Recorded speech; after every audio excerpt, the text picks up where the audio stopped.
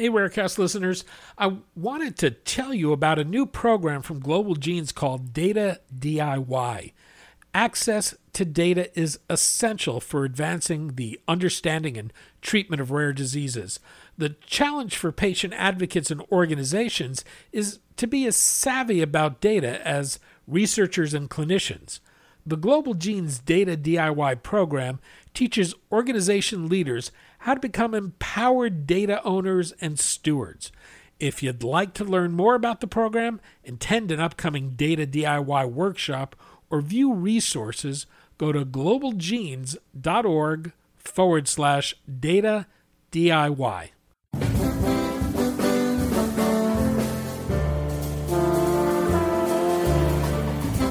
I'm Daniel Levine, and this is Rarecast.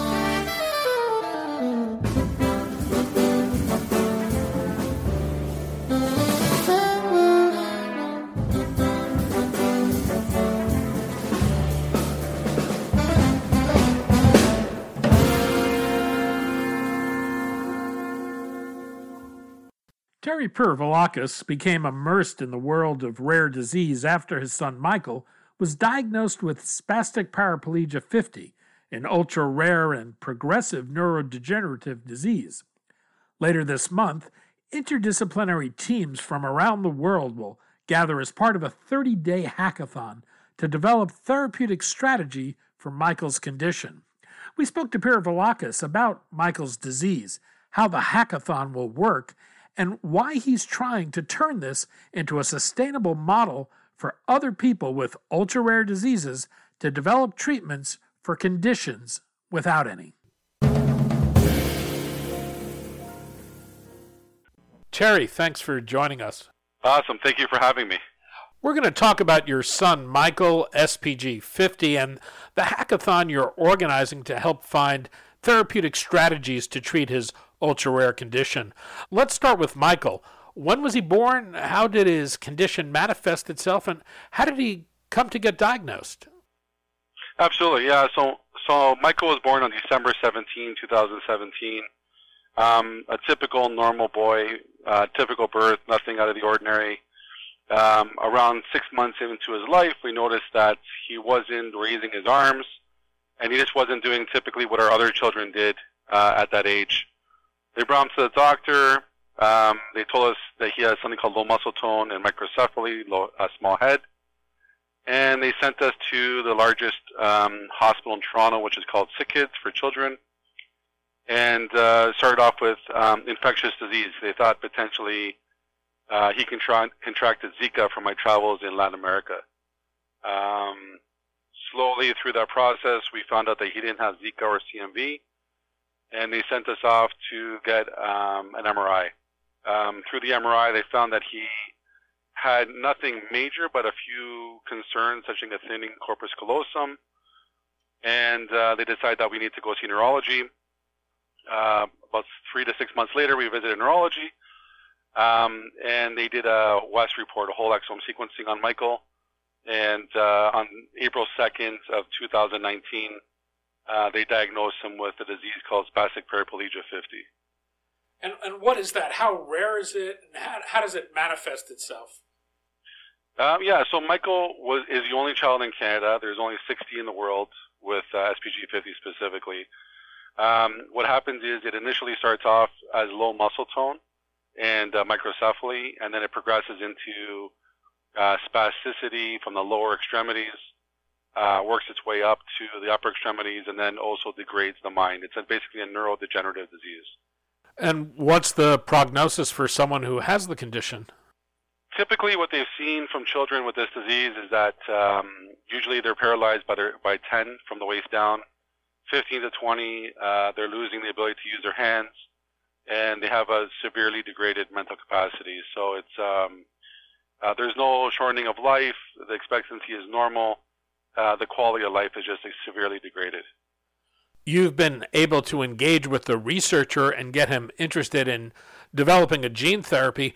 How did that come about? So early on in this, so basically on April 2nd, as any parent would, we went home and we died. Curled up in balls and just cried for hours on end.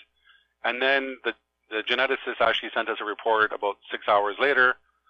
We went online for researching immediately. We found a family that had a disease called SPG47. So within the same genetic condition family, the same protein. We spoke with them. They took care of us for the next 2 weeks. Talked us through it. They were based out of Boston, and they were talking about how they were already working on gene therapy. So I took this knowledge and I do what I do best, which is solving complex problems for my work. And I started researching as much as I could. I read probably 100,000 pages in that week. Shortly after that, I met a gentleman named Sean Eakins, who was kind enough to guide us to go to this conference called AGSCT in Washington. And I went there and I booked meetings with the NIH, with Pfizer, Novartis, Logic Bio, many other companies. And I met 6 of the 7 world experts in delivering a vector to the brain, basically doing a gene replacement therapy. Shortly after that, I flew to London, England. I met the 7th. And about a week later, I hired Dr. Stephen Gray to start building a gene therapy model for us. What's the process and timeline for that? When we started this process, everybody told us that the system was broken. I think that was an incorrect statement. The process for a family with a rare disease is that it doesn't exist. So a family that, thinks that you're going to give an organization several $1 million and you're just going to walk away, unfortunately, it's not that easy. You have to build fibroblasts and skin cells and iPSC neuron cells and do a natural history study and order mice and arrange with all these individuals to work together. It's extremely complicated. But we were very fortunate to have amazing people guide us along this journey. And, we're slowly getting there. Unfortunately, nothing is fast enough. Nothing works as quickly as we want. But we are hoping in the next 18 months to have a gene therapy in clinical trials. I take it this is not something covered by insurance. How are you funding this? About 4 months after we decided that we were going to go ahead with this, and we took out a portion of our mortgage to fund the initial cost, we became fundraisers and marketers. I think today we must have hosted at least 20 to 30 events. One of them was 2 weekends ago where we had 1,500 people at a gala. And, honestly, we've just been very lucky to have a great community, a great support system. The press has really been kind to us. And we raised about 1.4 million Canadian so far in under 6 or 7 months. At the same time, you're organizing a hackathon to find potential treatments for SPG50. You're working with MIT and have gotten support from Amazon Web Services. This is actually a global event where interdisciplinary teams will work over a 30-day period. Walk us through how this will work. Yeah, so what happened was, I've been a judge for many hackathons, part of my job. And after listening to a gentleman named Ono Faber who had an ultra-rare condition himself and how he did a hackathon in San Francisco over 24 hours and found a drug, I thought through the problem and I said, our diseases and these problems that we're trying to solve are extremely complex. They're not one of those ones we can sort over a 24-hour period, and having it in one location kind of limits the knowledge and the power of our community, of these communities, of individuals that are extremely intelligent. So we thought, how can we get this to be broad? How can we get researchers from around the world to collaborate together? So we went out to Global Genes, who said, hey, have you reached out to MIT? They connected us to MIT. We talked to them about doing this event. They were on board. And then I reached out to my contacts at Amazon, who were very kind to us and offered their services. And that's when we came up to this idea of running a hackathon in 7 cities. Well, actually, it was 6 cities, and then Novartis was kind enough to help us out as well. And now it's 7 cities across the world on a 30-day hackathon to come up with a translational science solution for SPG50. How are the teams structured? So that's an interesting piece. Our goal is that the teams will be structured based on interdisciplinary skills. We actually hoped that we would have drug data to be able to have also AI modeling around those drugs. Unfortunately, that wasn't possible at this time. So the teams will be formed around physicians, neurologists, geneticists, and people in the industry, hopefully, and researchers in the field that are working on something similar. The reason this all came to be is as we were going to conferences and talking with different individuals, we kept hearing, have you looked at ASOs? Have you looked at this? Have you looked at that? And we have looked at a lot of things, but the technology is changing. What is available to yesterday is new today. So we figured let's try and do a no stone unturned event to make sure that we don't look back in a couple of years and say, wow, we missed that. We really should have been looking at that when we should have been looking at this. So our goal is let's get it out there. Let's see what is available.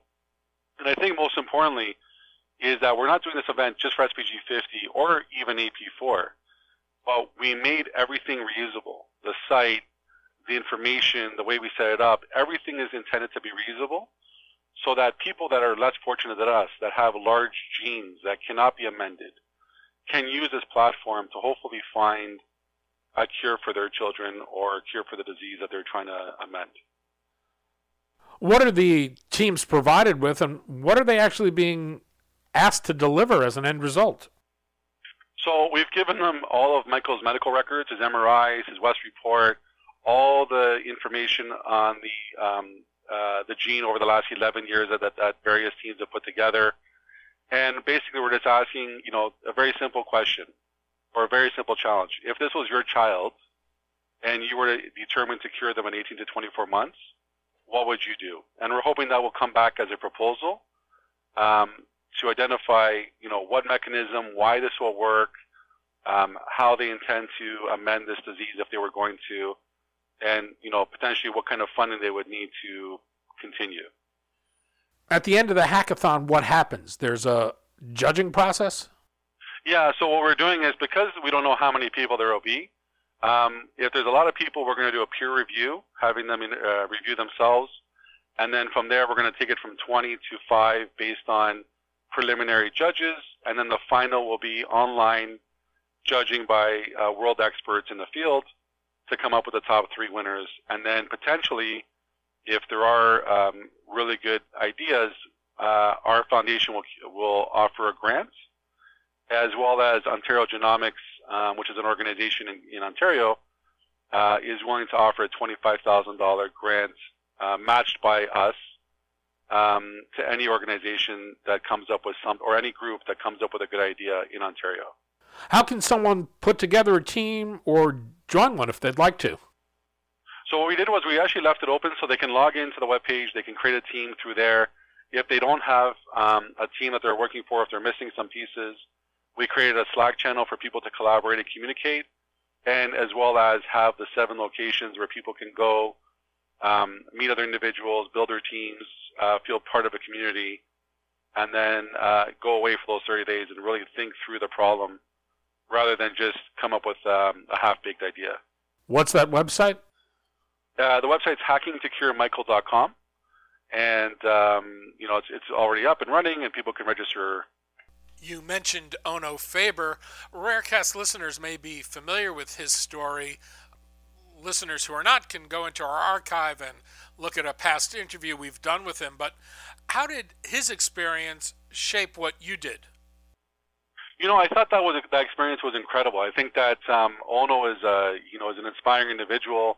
I think the story of how he went through the process, how he thought through it, was excellent. And I think that we need more and more people like him to help this industry move forward, because I think that parents have, again, very little hope if they want to help their children. And, and it kind of motivated me to think through the problem and find, alternate ways around what we're doing. Because, people are doing, connects and different methods to get multidisciplinary teaming. I think that's what this event's going to do even more. And hopefully someone smarter and more influential than me takes this on and makes it a much better event in the future. You mentioned you're looking beyond Michael and other SPG 50 families to use this as a model to address the therapeutic challenges other people with ultra-rare conditions face. How might this be turned into a sustainable model? I think if we actually have amazing partners such as MIT Hacks and Amazon, and Jack's Labs and the other people that were part of this. I think what we could do is, if we keep growing this over and over and over again, it'll grow to the point where we have such amazing sponsors and supporters that really, really intelligent group of individuals will start coming out to these events, companies as well, and offer support where there is none. For example, if someone goes and runs a high throughput screen on 1,100 drugs and finds 2 or 3 compounds, well, if we take that model and we put into an AI algorithm or high throughput computer models, maybe we can find even better compounds or better FDA approved drugs for those individuals. So something that may have worked okay, we might find something that works amazing, as an example. And how's Michael doing today? Unfortunately, every day I wish I had more time, or I can go back in time. Michael, unfortunately, he's starting to progress. He's starting to get a lot of spasticity, or starting to get spasticity in his ankle. It's moved up to his thigh a little bit.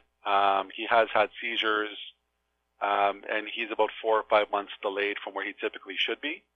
But thank God he's a happy, little boy that doesn't understand what's going on. He works extremely hard every day. He does about 11 therapies a week. I think the bottom line is we want to improve Michael's life. We want to give him the best chance at life, as a normal life as possible. And we're really hoping that advancements in gene therapy or this gene replacement therapy will do that for him. But if we leave Michael to just, follow the typical trend, Michael's life, quality of life will be severely degraded. Terry Pirovolakis, organizer of Hacking to Cure Michael. Terry, thanks so much for your time today. Thank you so much. Really appreciate the time, and I wish all the families out there working on a cure for their children the best of luck.